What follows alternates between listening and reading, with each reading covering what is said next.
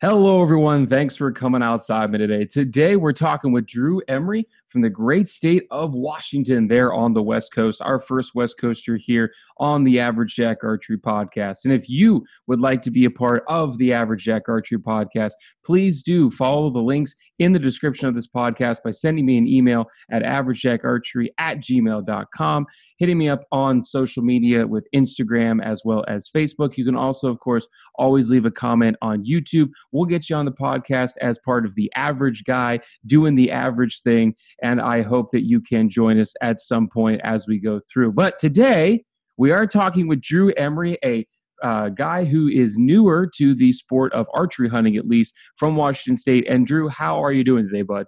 I am doing fantastic this morning. Thanks for having me, man. I appreciate you coming on. We're 3 hours apart in terms of time zone, but we made it work anyway. So it's good to have you on board.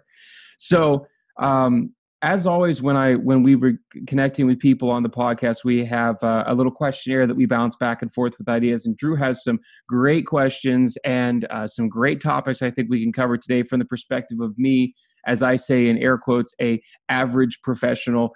And of course, with Drew being a first timer here in the sport of archery and archery hunting, we have a lot of ideas and questions we can bounce back forth. I think it's going to be a great podcast today. But first, Drew, real quick, tell us about your situation there in the state of Washington, the types of animals that you're hunting, the hunts that we talked about prior to recording, the hunts you're going to be taking this year, your bow setup and all sorts of stuff. Take it away for a few minutes and kind of give folks at home the full scope of it. All right, so that sounds good. So yeah, like we talked about. So I'm shooting. This is my first year really getting into archery. I got my very first bow last summer. So I'm in that first year. I picked up a Bear G2 Cruiser. It's I set it 60-pound draw weight, and I have it at max draw 30 inches, and my draw length is 30 and a half. So I kind of fudged the D loop to get me there. But it's okay. It's 32-inch axle to axle. And as I'm realizing, like we talked earlier, it might be a little bit short for me, but I'm going to make it work for this season. I'm going to try and do as many of the first time things as I can this year. So I'm going on my very first bow hunt this year.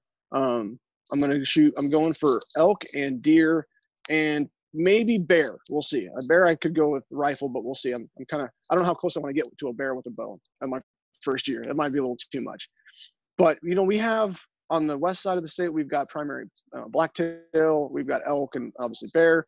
If I get a chance, I can go to the east side of the state and start hunting whitetail and mule deer. I can't hunt elk over there because I picked the west side, but that's okay. I've got it set up right now for a 4-day backpack in hunt on the west side for elk, deer, and bear. There's supposed to be all three of those critters on this little island out in the Willapa Bay area. So I'm really excited about that. I'm a little nervous, a little excited. It's all kind of wrapped into one.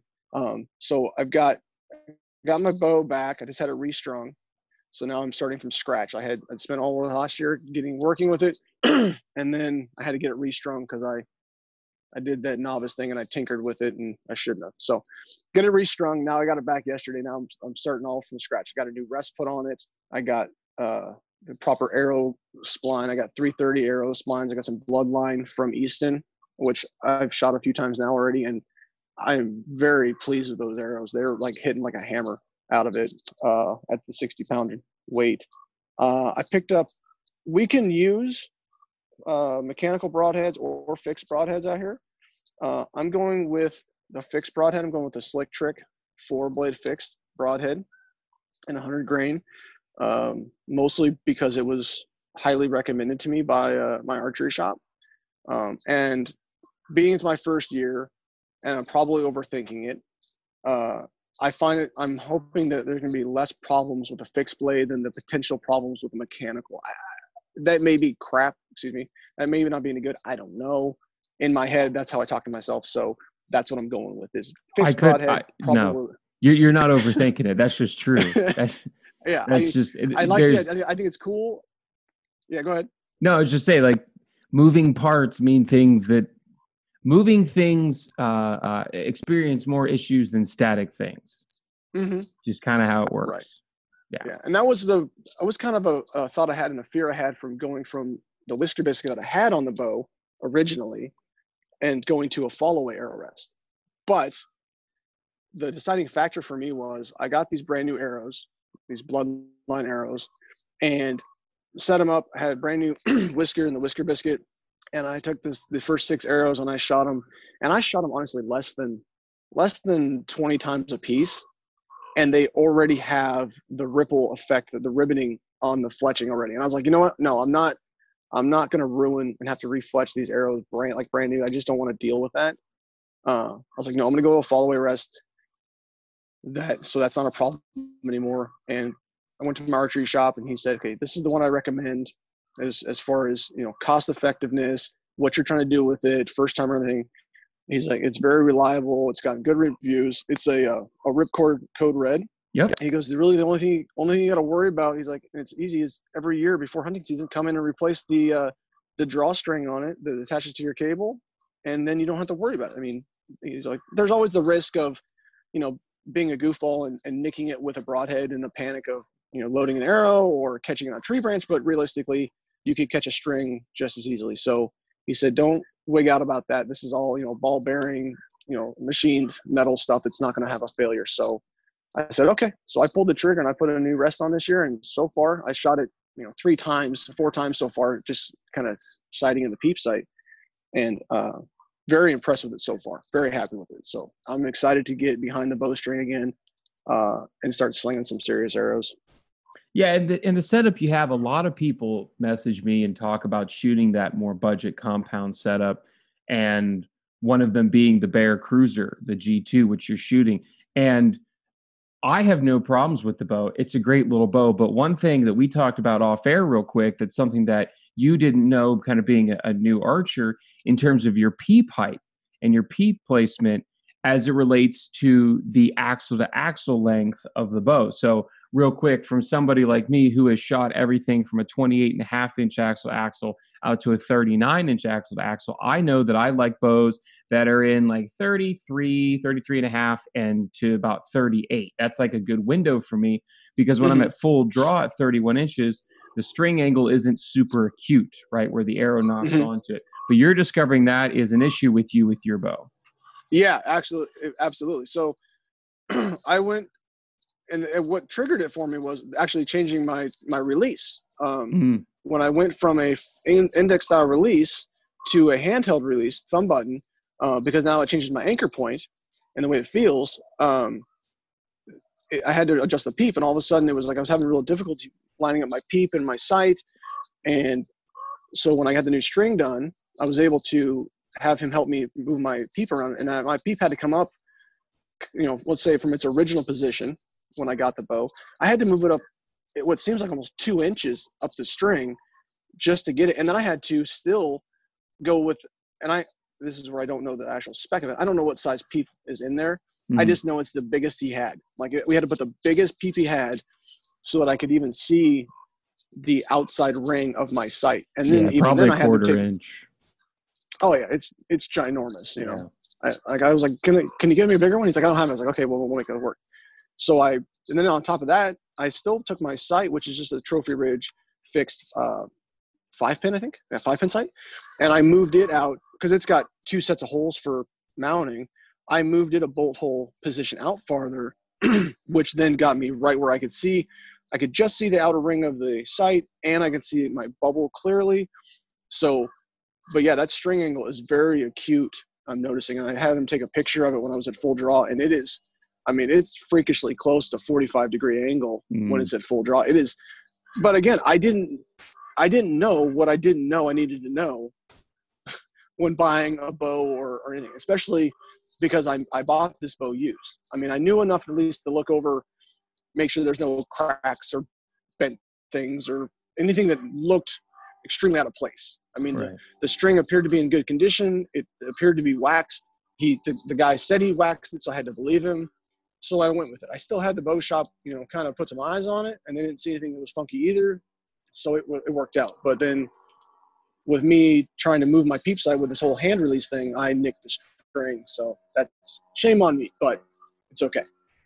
But yeah, that acute string angle is a piece of information that I feel like isn't necessarily been really covered a great deal in the research I was doing, because like you got your bow shops you can go to and get information if you can have, if there's one close to you, or you got to go to like the big box stores like a Bass Pro Shop or a Cabela's, and they're limited on what they can talk to you about because they got a lot of people coming in and out. Then you go to the YouTube, you watch your show on Average Jack, or you watch Knock On Nation, or any of those other Brandon McDonald on his site to get information. And there's a lot of similar information you can get, but there's also so much diversity in the information that it's kind of difficult. It's overwhelming. I found it very overwhelming with what I needed to know or should know. So I ended up with like more questions than answers sometimes. Right. But I will say, I want to go back to two things you brought up real quick before we move on to talk. I want to talk about this handheld release thing and picking a release here in a second. But I want to talk about the string angle, how that was not something that you saw that was discussed, but also go back to moving the sight further away from the riser, the sight housing further away from the riser. So a lot of people actually notice it. And ironically, I just got a message yesterday or 2 days ago, someone asking about if why there's so many holes on the sight bar. And so the reason why they put so many holes in the sight bar is not so it looks cooler further away or in closer or to offset weight or something like that. The reason why they're there is the further away the sight gets from the riser, the smaller it appears to your eye, right? This is just basic, simple physics. The further something away is, the smaller it appears, the closer it is, the bigger it is. And so if you're having an issue with your peep and you can't put the ring of your sight housing inside the ring of your peep against your eye, then you're not lining everything up, right? That's what you need for a rifle sight. You need to line everything up by being able to see everything. If you can't see everything with your bow, you're going to have wild up, down misses, left, right misses, depending on what you can't see of your sight housing in your peep. And so that's good that you caught that you can move that further away, make the sight housing smaller, and fit it into your peep. That's something that I have always struggled with peeps. For some reason, at my 30, I started at 30. For some reason, since I started the channel 5 years ago, I'm still growing. I don't know how that's possible. I've gone from a 30 to a 30 and a half, and now I'm 31, and my target bow is actually set up at 31 and a half inches of draw length, and it feels really, really good. But I have almost a 79-inch wingspan. So I've got these real long orangutan arms. And so putting a sight housing further away from my eye, because my draw length is so long, it looks tiny. So I actually have to bring it in pretty close, or I have to shoot a pretty small peep on the back end to get it to match with that really small sight housing that's far, far away from my eye. And vice versa. If you shoot a 27, 28-inch draw, you're going to have to go with a big peep and probably push that sight housing further away from the riser so you can fit everything in appropriately. Just something you're going to have to play with, and your pro shop should be able, when you go in and you're trying your sight housing out, the two peep sizes that are most common for bow hunters are 3/16, and the biggest one is a 1/4 inch. If you start getting down to smaller size peeps, they let less light in, which is okay for target shooting, but not for hunting. Right. So anyhow, so that's cool that you caught that. And the second thing is the string angle, why no one really talks about it. And I don't really talk about it because I'm a freak of nature. And you almost, and in your way, with a 30 and a half inch draw is also kind of a freak of nature, where most people really do live between 27 to 29 and a half. That's where the lion's share of people live. And so if you're down in that 28, 27, you can really get away with a 28, 29-inch axle-to-axle bow and not experience any issues. And so I find it really hard for me to say, oh, yeah, you need to shoot a longer axle-to-axle bow, when in reality, that's true for a smaller percentage of us. And that's why you see not a whole lot of hunting bows nowadays above the 31 and a half to 32-inch axle-to-axle, because the vast majority of archers are not that big. And also, the bigger the bow gets, the longer and wieldier it is, the more it weighs, so on and so forth. So do you want to just deal with a shorter string angle, or deal with lugging a heavier, longer bow that gets tangled and stuff easier? And manufacturers have weighed those pros and cons, and they're going to keep producing short bows. Yeah. And that's one of the things that I had been told, was a lot of times when you're bow hunting, you want the bow hunter wants the shorter axle because it's smaller, it's more compact, it's not going to be banging on stuff in the brush, it's not going to interfere when you're up in the tree stand. And I said, okay, I mean, that makes, for me as like a novice and inexperienced, okay, it made sense. And then, you go to the longer bows, axle for target archery and stuff, because you get that longer string angle, you get a little more power, you get a little more stability. I said, okay, again, it makes sense to a guy who doesn't know the difference.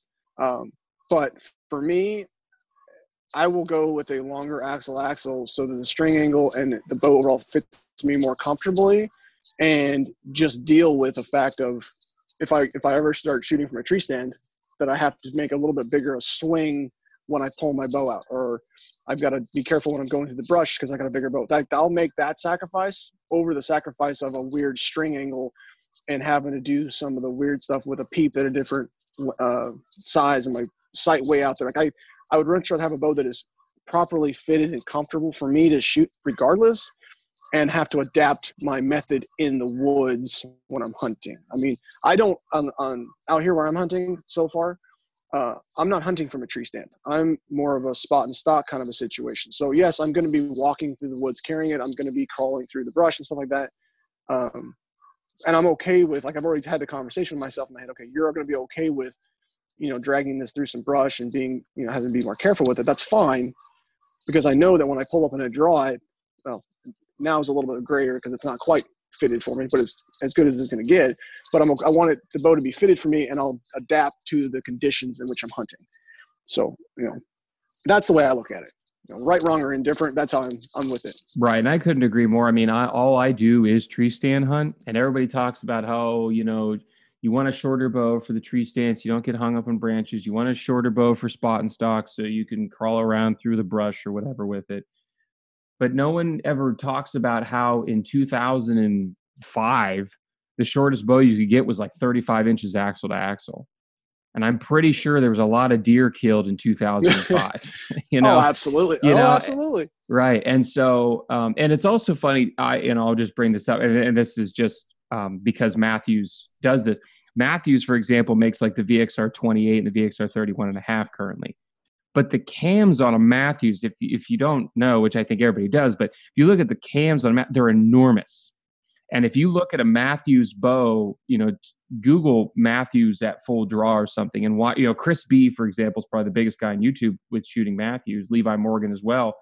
When that giant cam rolls over, even though the bow is only 28 inches axle to axle, that cam adds another 2 inches at least of string angle either end. So you're actually shooting like a 32-inch axle to axle bow in terms of where the string angle's at. So they can get away with a shorter axle to axle bow with a huge cam, which because 28's real short. But because of that, short. Yeah, right. But because of that bigger cam, it feels a little bit longer. Same thing true with a 31.5. It really is closer to like a 33 and change with string angle. So that's cool. I mean, that's there's a lot of different ways to get around it, but I like that you understand that string angle really helps. Well, yeah, I'm learning it. And it's funny that you bring up the cam size, because when I was at the pro shop yesterday, I literally mean this, guys. I was at the pro shop yesterday picking my bow up, and I was asking these kind of questions, and this is when I figured out the string angle. And it's funny you bring up the cam size, because they're primarily, well, I won't say primarily, but they sell a lot of PSE. So they're a PSE dealer. They're also, I think Bowtech, maybe, I can't remember, but they have a lot of PSE on the wall right now.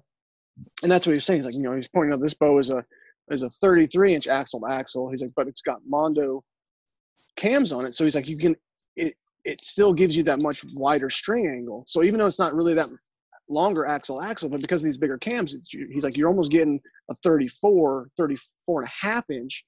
I'm like, okay. He's like, so you can still kind of, it's like a, air quote, hybrid, if you want to say, as far as, squeezing those inches out there to get, still that shorter axle, but that wider string angle, so you can have a little bit of best of both worlds, I think.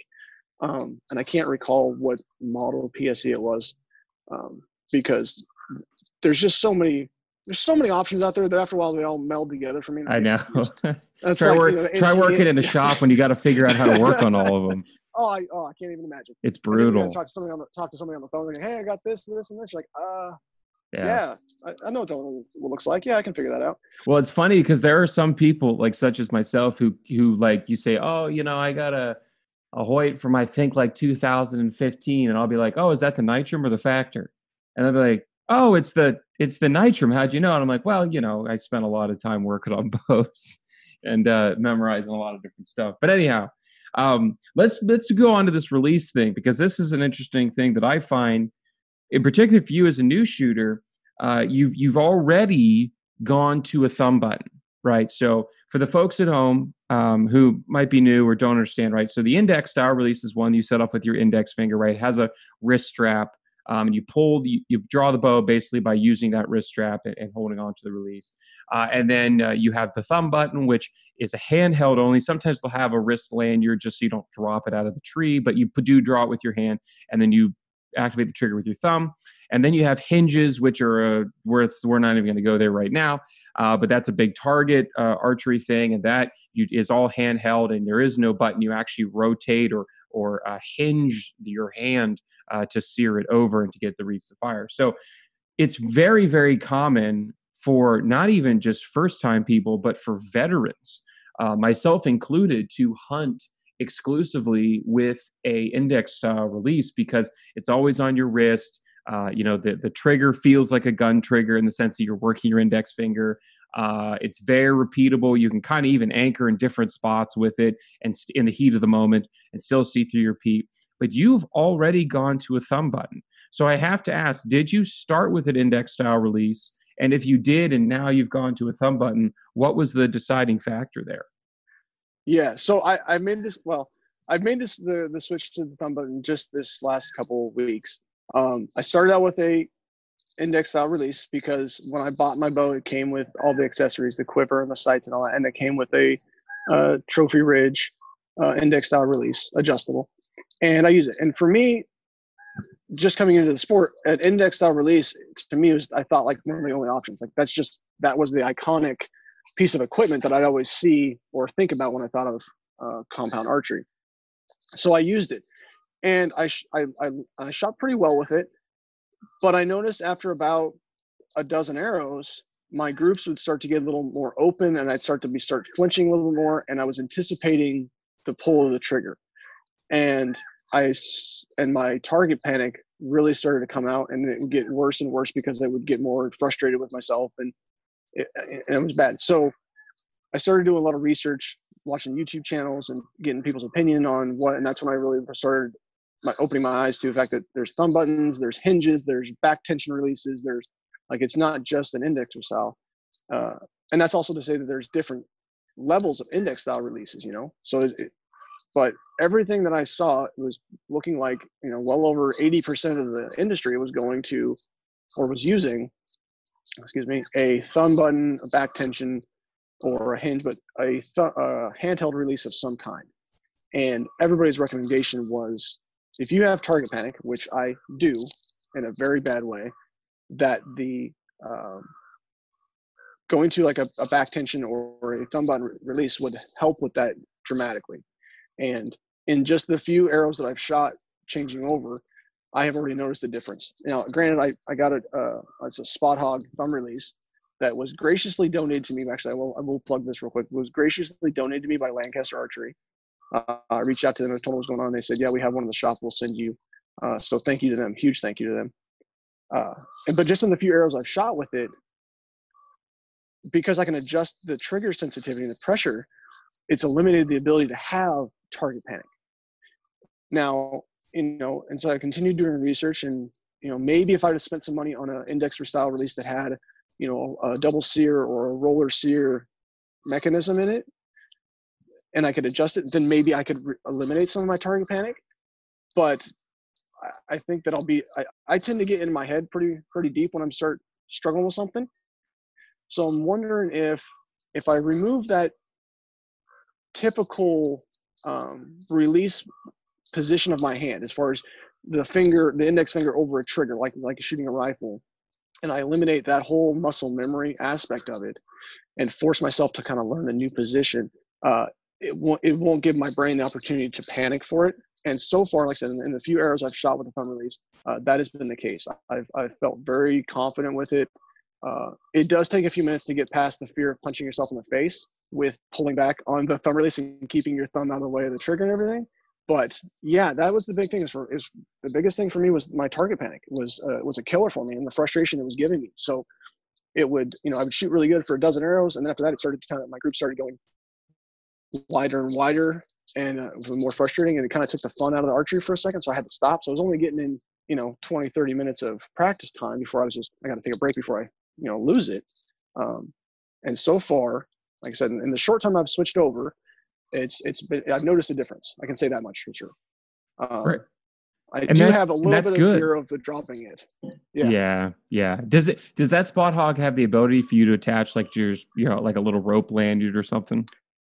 It does not. Okay. And I mean, there's a possible, like it's a 4-finger, so it's a little bit big. I'm not sure I'm a fan of the 4-finger aspect of it.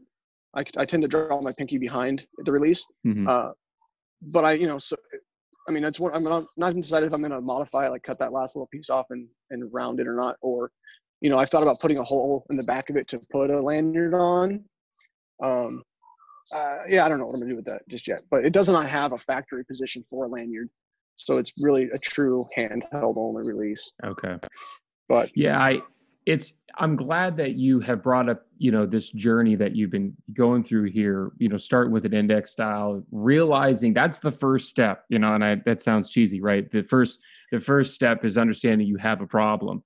And this idea that people are like, I'll just power through it.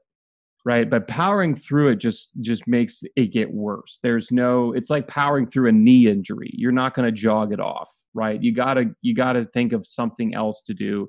And so I find for me, my target panic now is not, I've been shooting this will be my 17th year shooting. My target panic is different than what your type of first time target panic.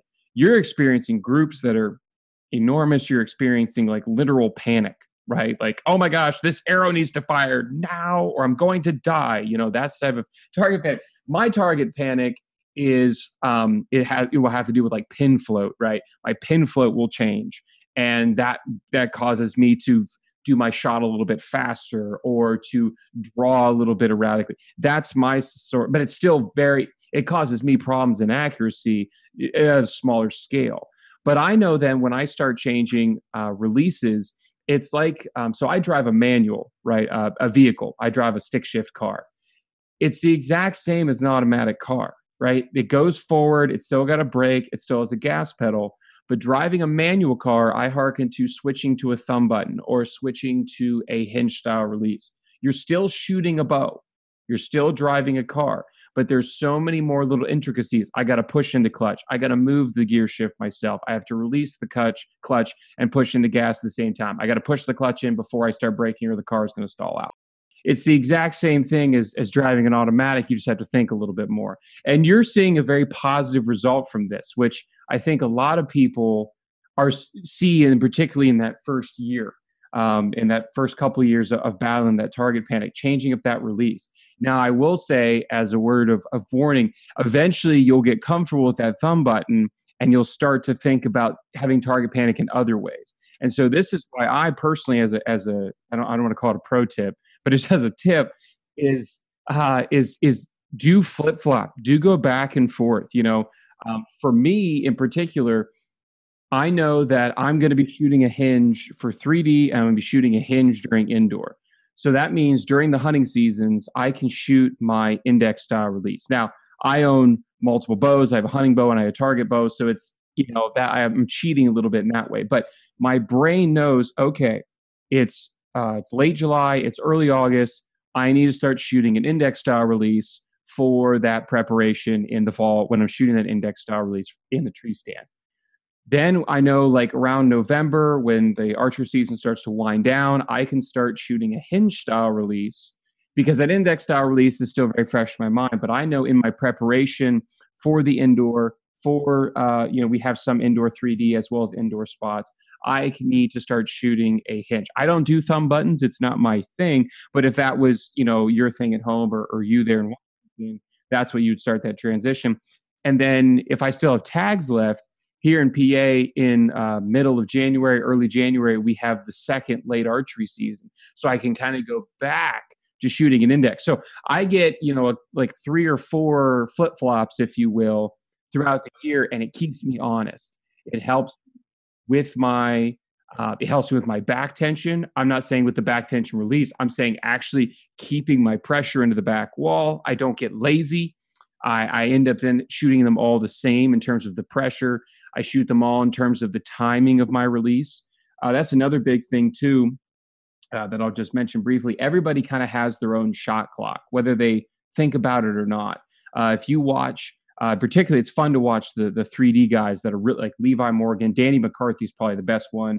Chance Bobeff, um, and Danny McCarthy, they hold for, I think, somewhere like around 15, 20 seconds. It seems like they come to full draw, they anchor, and then even on their indoor game, it is a very long hold.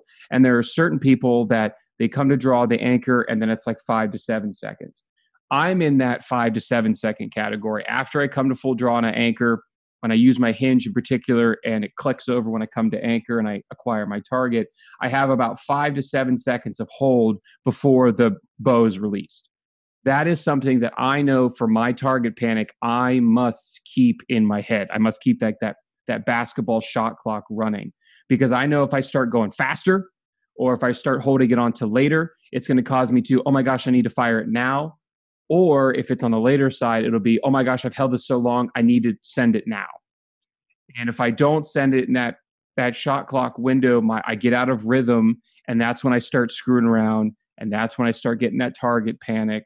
So that's another thing to keep in mind too.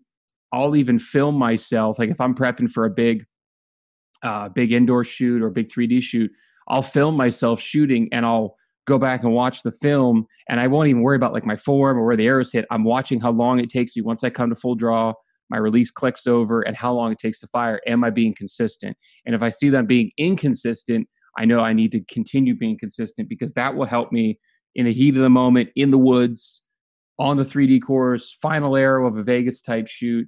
That consistency, that autonomous muscle memory will take over, and I'll be able to get better scores, better results from it. And I think some of my target panic is that combination of, feeling that, like, put my finger on the trigger and then, okay, I can feel it touching. I'm feeling pressure. Is it going to go? Is it going to go? Oh, it's going to go. And then it goes.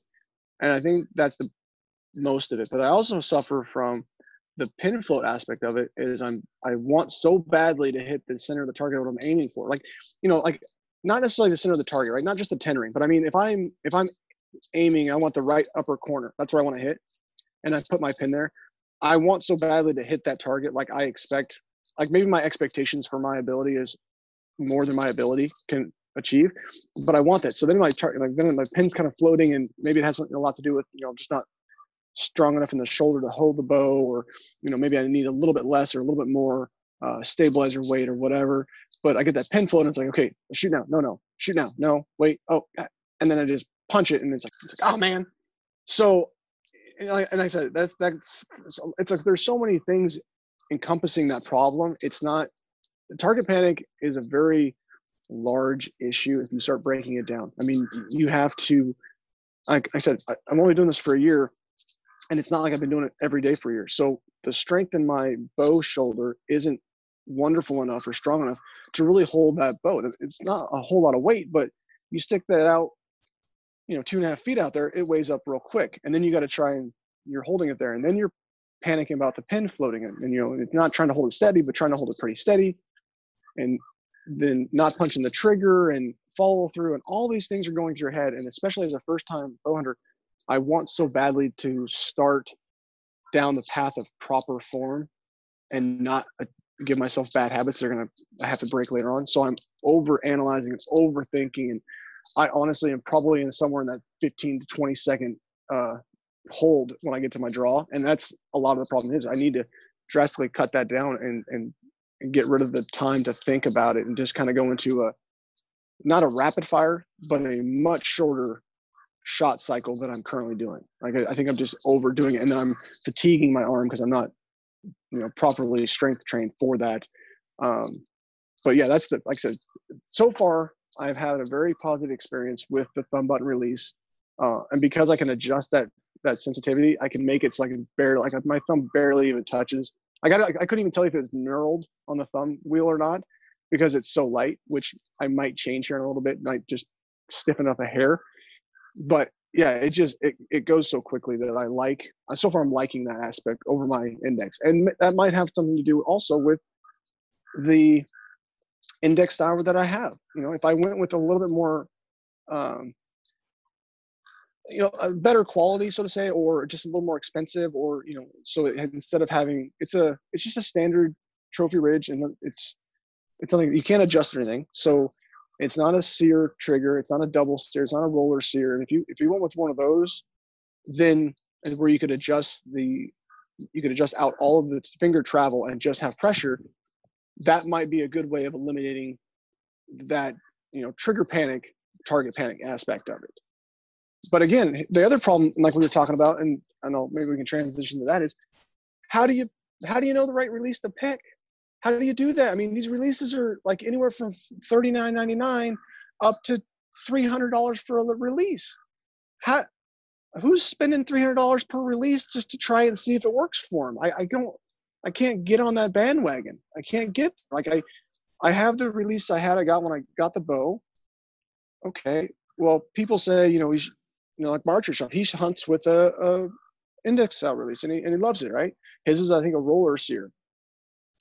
Well, I don't know. I haven't asked him, so that could be a fault on me. But how do I get a hold of a release to try it to see if it's something I want to go with? Do I have to spend the $150, $200 on a release, try it, realize it doesn't work for me, and then I'm stuck with selling it and losing some money? How do I know if I'm going to like a button, or do I go back tension, or do I? I'm not even going to go into the hinge release because that's way outside my ability. But like, how do you decide on those things without spending the big money? I don't know. And maybe it is just as simple as talking to, your local archery shop and asking them, hey, can I try this release? It very well could be that simple. I just haven't taken that route yet. Like I said, with everything going on in the world right now, you just popping into a place to do things like that has become extremely difficult. So you have to rely on, word of mouth from your friends and what they're doing, and going to, watch reviews on YouTube or channels like yours or other people, and then, have to take into their account of what they're talking about because it's what they've used or what they like, they style, and they recommend. So you're like, okay, well, he's shooting quite well with it. He's been using it for a couple of years and he really likes it. But I don't know if that's a determining factor for what I'm going to like, and how do I justify picking the right release? That's what I've struggled with. So I ended up at the thumb release just because it was like, for me, it was like that middle ground between, as far as, index style release was still having a trigger to actually pull, and a back tension release where you don't, like, it's just pulling through it. This was like a combination. I can still pull through the shot, but I'm also still in control of it a little bit as far as the actual thumb button. So in my mind, and the way I'm looking at it and the way I'm treating it, is it's like that quote unquote, like, kind of hybrid in between the transition points for me. And that's the way I'm looking at it. And that's the way I'm attacking it when I'm shooting the bow. So it's working for me. I'm still pulling through the shot like you're supposed to. Like, I come in my anchor point, I hold it, and then I don't just hit the button. It's, the whole hand and everything, the shoulder, you pull through back tension, you pull it, but it also, the thumb kind of squeezes at the same time. So it's one fluid motion, and it's working so far. But like you said, I'm going to do it for long enough, and I'm probably going to get comfortable with it, and I will get some target panic, or other aspects of the target panic are going to start to rear their head, and I'll have to deal with those as well. So I just don't know what to do about picking the right equipment. That's what it boils down to, I think. How do you pick the right equipment? Yeah, and it's tough. It really is tough. So it's funny because I worked in the shop yesterday, and I had a guy come in, and he wanted to try out a thumb button release.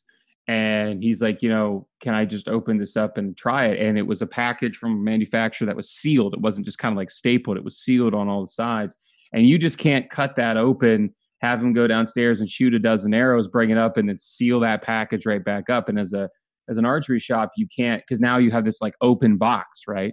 And as I've said, for those who didn't listen to the first episode of the AJA podcast, in that first episode, there's money that's already sitting on the wall that's kind of dead money in a bow shop. People don't understand that.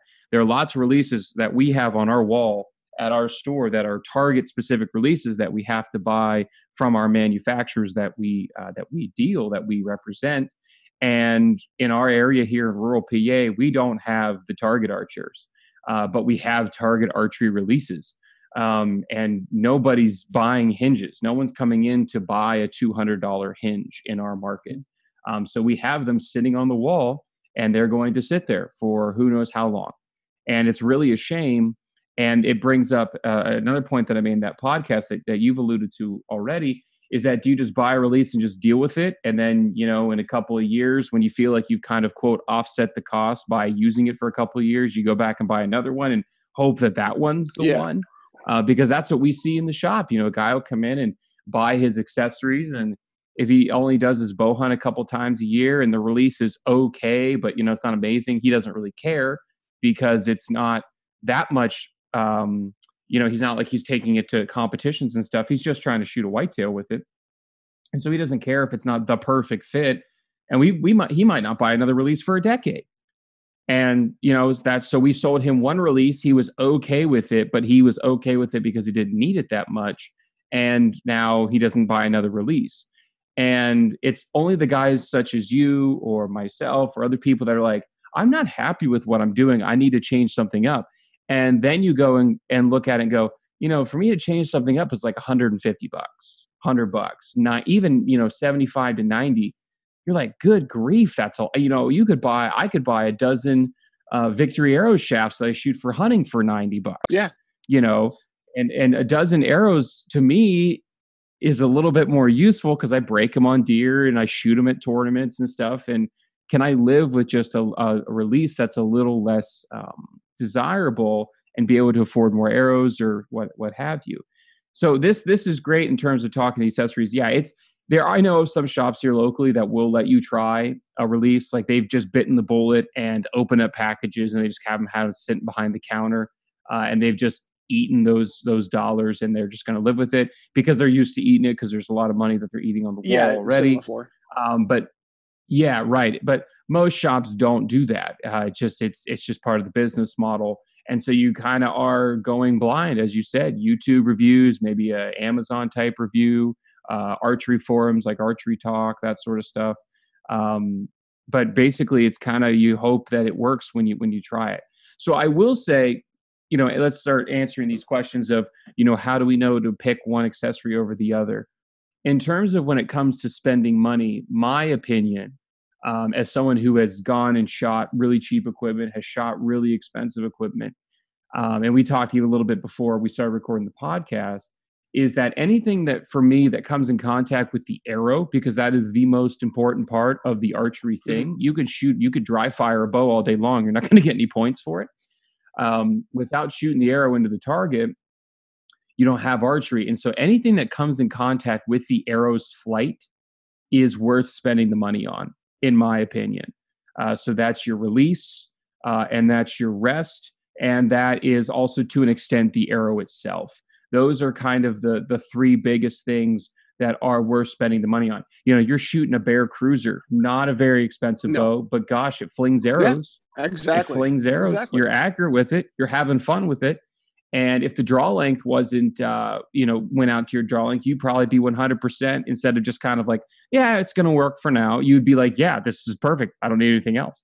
And that's the way I've always been with bows, because up until recently, I had always bought used equipment. And so I had to play with the hand that was dealt to me. And so, but when it comes to the release itself and the adjustments you can make, the rest itself and the quality there, there's nothing wrong with the Whisker Biscuit, but gosh, in 2020, drop-aways are just better. It just is. And there's a lot of companies making some really high quality ones out there. And I shoot them for target. I shoot them for 3D. I shoot them for hunting. And then the arrow tube itself. Those are the three things that I think are worth spending a little bit more money on to get more adjustability, to get more modularity. They make handheld releases where you can, like you're saying how yours is a 4-finger, but you wish it was a 3. Well, they make releases for thumb buttons they have interchangeable fingers. You could put a 3-finger in, or you could put a 4-finger, or you could even shoot it as a 2-finger, as wild as that sounds. And the same thing is true with index style releases. They make some where the arm is very adjustable. They make some where you can adjust the time of travel, how hot, if you will. As you said, roller sear, double sear. I shoot a Scott Ghost, which is a magnetic sear. So there's just a lot of really good ways that you can upgrade, if you will, on those pieces of equipment that make contact with the arrow. And I think those are the ones worth doing that on and worth kind of risking biting the bullet on. Now, when it comes to the other ones, like your quiver and your stabilizer, the type of peep that you shoot, even your sight to an extent, I personally couldn't care less. When it comes to, I'll start with the stabilizer, because stabilizers are unfortunately one of those things I think that are grossly overhyped and overmarketed.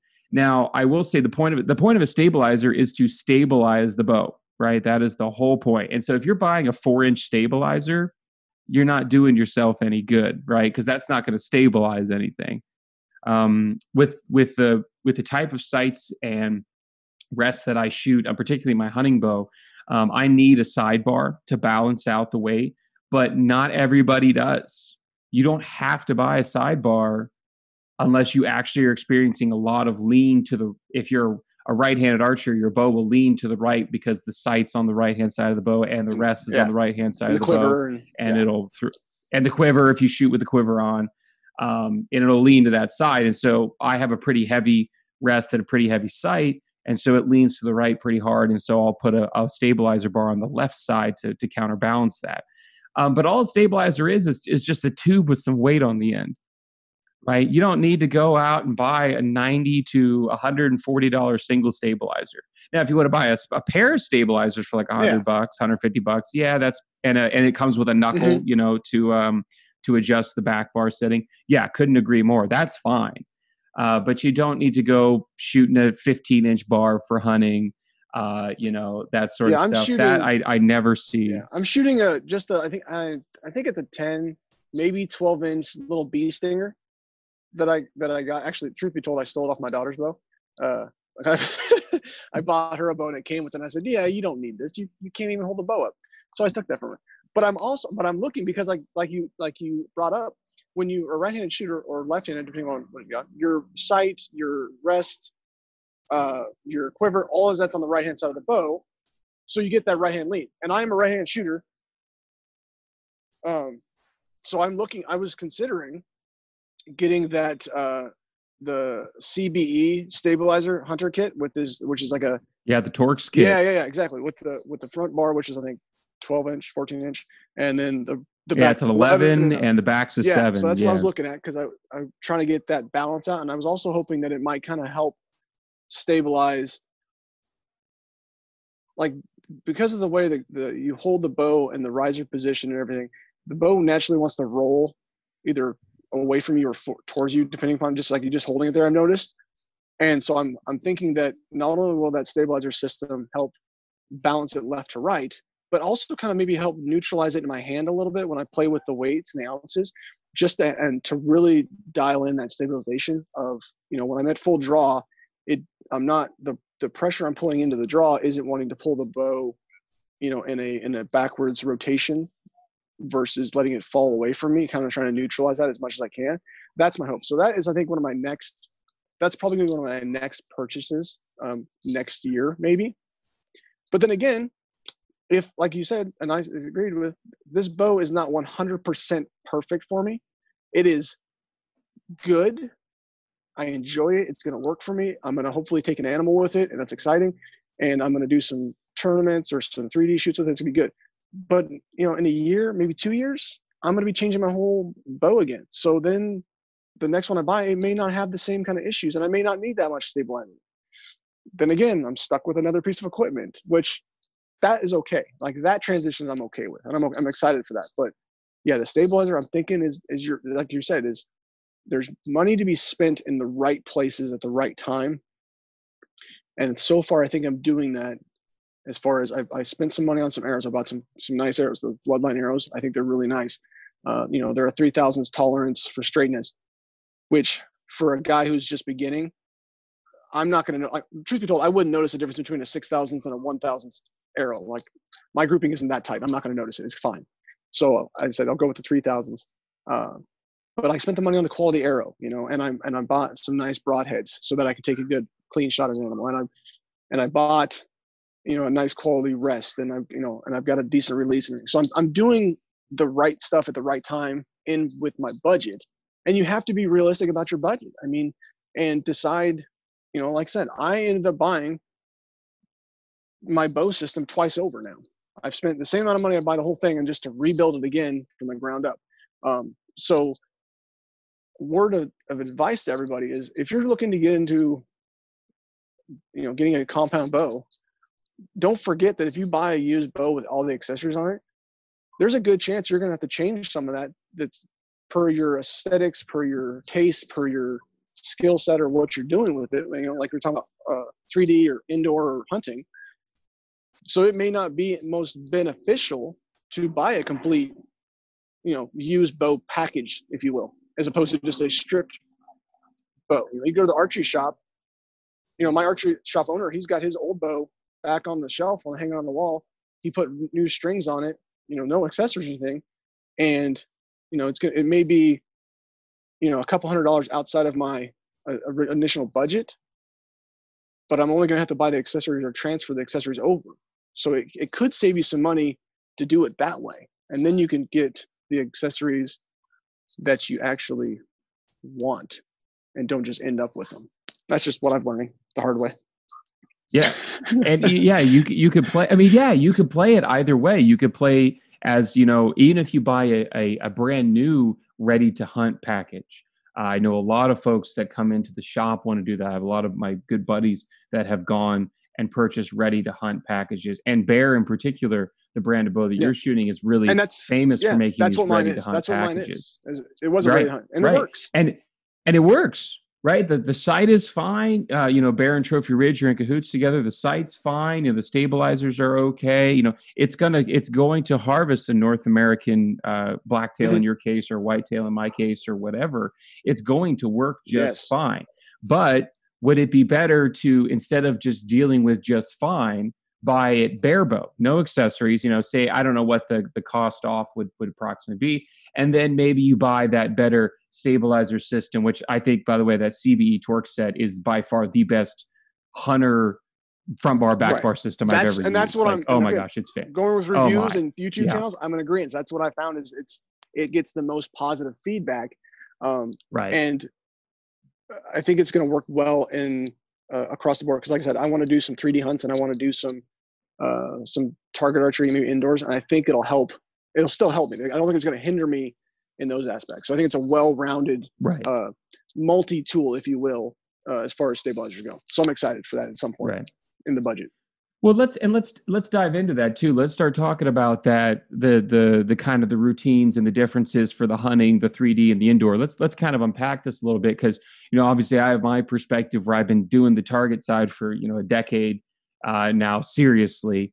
And, you're kind of in your first year with it. So I'll talk about it quickly. Now, we'll just, for the sake of sanity, we'll just pretend that we're back to like 2015 and I'm shooting one bow for everything. Now, now I have backup bows for backup bows type thing. But we'll just pretend I'm back to, so I have my one bow. I shoot bow hunter class. So that's where we're both being. We have to shoot one pin or fixed pins. We can't touch our sight. Once the sight is set, you can't touch it once you enter the course, either for 3D or for indoor. And so I like that because it's a lot just like hunting, right? I'm looking at my 20-yard pin either in the backyard for practice for hunting, or I have to judge the distance in a 3D situation. Same thing if I do on my rangefinder in the whitetail woods. I have to judge that distance, and I have to gap shoot with my pins if I don't think it's at, whatever I set my pins to, 20, 30, 40.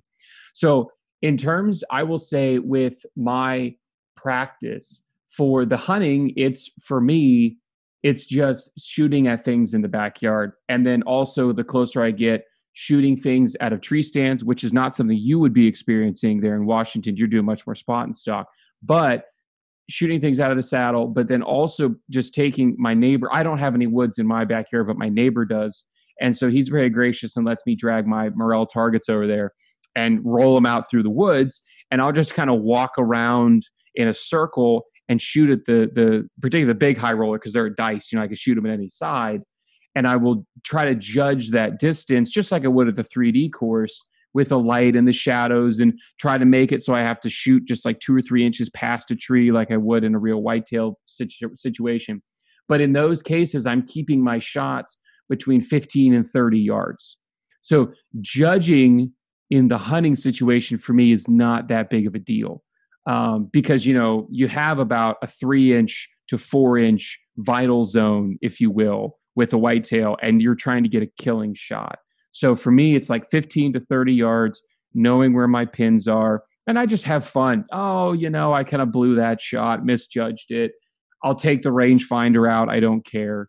And then for the 3D, though, in the summer, it's a lot of the same.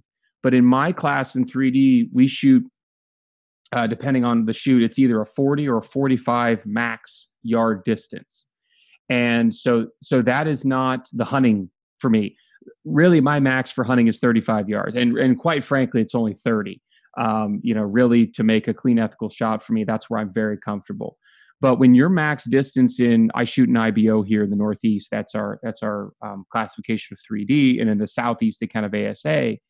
In the Northeast here, 40 to 45 yards, which means that the vast majority of our targets are between 30 and 47 yards. That's like the vast majority of our targets. And you have time, because you got to step up to the stake. You have to range these targets. And then you have to make a shot at an 11 ring, which is about 2 inches in diameter. So you're looking through binoculars, you're taking your time. Other people are shooting in your group.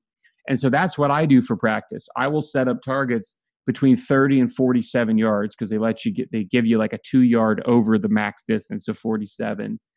And I will try to judge it. I will step up to a stake, that I'll put in my yard or in my neighbor's woods. And I'll look at a target and I think that's 37 yards. And then I'll glass it.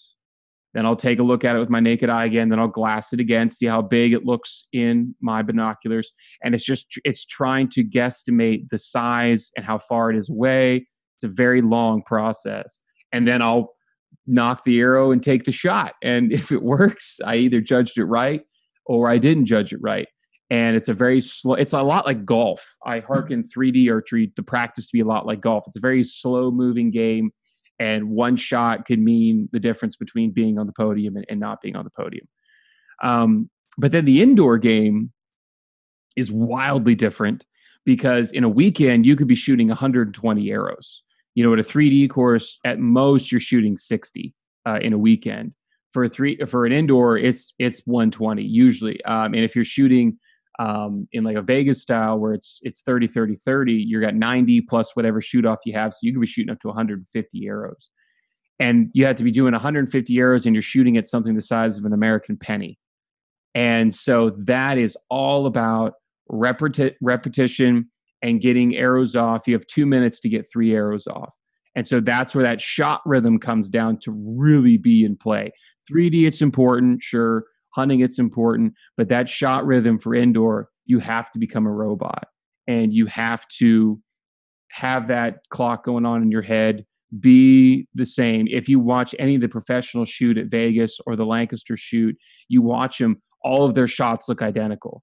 They always finish at the exact, within like a 10-second window on the shooter clock. Guys like Danny McCarthy take almost 2 minutes. Guys like Nathan Brooks take like 1:15. But that is 100% every single time the amount of time that they take. And that's the key thing for me with indoor, is staying in that rhythm. Because as soon as you bump out of that rhythm, it throws everything else off. And then who knows how many ins or how many rounds of 3 arrows it'll take for you to get back on track. So that's my, in a nutshell, my 3 ways of practicing for those. And that's how I recommend it to anybody first starting out in archery, because they're all so different. You think, oh, you're just shooting an arrow at a foam animal, or you're shooting an arrow at a yellow piece of paper. But then you get into the situation, the lighting's different. In the indoor situation, you're right next to somebody else. They give you, well, not COVID anymore, but you had like a 2 foot little rectangle all to yourself. And that sounds like a lot of space until you realize that you have one person behind you, one person in front of you, the guy behind you shooting a trad bow, the guy in front of you shooting 30-inch stabilizer. You don't have a whole lot of room. And so, yeah, it gets very interesting very quickly. And so those are the kind of recommendations I have for people starting out in those things. Yeah. So we have a good size, acreage we're on. We got a bag target hanging in some trees. And so I've marked out, 20 yards, 30 yards, 40 and 50 just for giggles. But I started and pretty much sit right there at 20 yards, just drill in the center of the bag and just getting comfortable with my draw cycle, my anchor point, the feel of it, my stance, and just focusing on all that stuff. And then, as I get more arrows going in, and this is the process I'm going to take in preparation for hunting, because like I said, I'm not sitting out of a saddle or a tree standing. So I'm going to be walking around. So I'm going to come up on an animal, hopefully. And it could be, 15, 20 yards away, but at a 45-degree uphill angle or 45-degree downhill angle. So I am doing kind of what you were saying. The target is because it's just hanging in the trees, is still in the same spot, but I'm going to walk around. So I'm at different angles of it, different heights of it. I'm shooting uphill, I'm shooting downhill. I've gone out previously and it was pouring rain one day, and I went out and shot in the rain for 5-10 minutes because I watched a Daniel McDonald video, and he was talking about, he's like, hunting's not a fair weather sport. You're going to be out there in the rain, and what kind of effect does it have on your arrows? That's another thing that we don't think about, but yeah, I went out there. It dropped my arrows 2 inches in my grouping in the rain. So, even in shooting just that one, I was just shooting straight into it. So moving around different angles, different positions, different distances, it lets you see how, if you're shooting up to down, how that affects your arrow flight and your pattern and your grouping on target. And then same thing if you're shooting uphill, how's it going to affect all that stuff? And then not to mention it changes your distance, line of sight versus angle, all that stuff. And if you have a rangefinder that can figure that out for you, but if you're out at a 3D shoot, you don't get to have that piece of technology to work for you. So that's, like I said, my goal is I want to participate in and find some local, little indoor tournaments that's going on and pop in there for a weekend and try it. Or I have another archery club that I joined that's near the house, and I have a walk through like 14 target course you can walk through, and they put up 3D targets from time to time, and they'll do a 3D hunt. So I'm going to go participate in those. And that place is really more about the community of archery versus the competition part of archery. They're very exciting about, just getting out and enjoying the hunting thing. So that's a place where I can really stick my toe in the water, and get a feel for the 3D world and how I do it. So I'm gonna use that as a transition and a way to practice that competition mindset, like that whole draw cycle and shot cycle, excuse me, because it's not as strenuous there, I think, or in my mind, it's not going to be as strenuous there as it will be in the actual, like an indoor tournament, when you have all those people crammed around you and all the extra noises and all that kind of aspect. I believe there's going to be a different feel about it and a different vibe. But as far as hunting, I'm just shooting as many arrows as I can just to get the strength built up, the form dialed in, used to my equipment, how they're flying, how the arrows, figure, because I got a dozen arrows. Well, that's 11 now. I lost one, but I got 11 arrows. So, and figure out, because I've also been told that, some hit differently, some hit harder, some stay straighter, some do this better, whatever.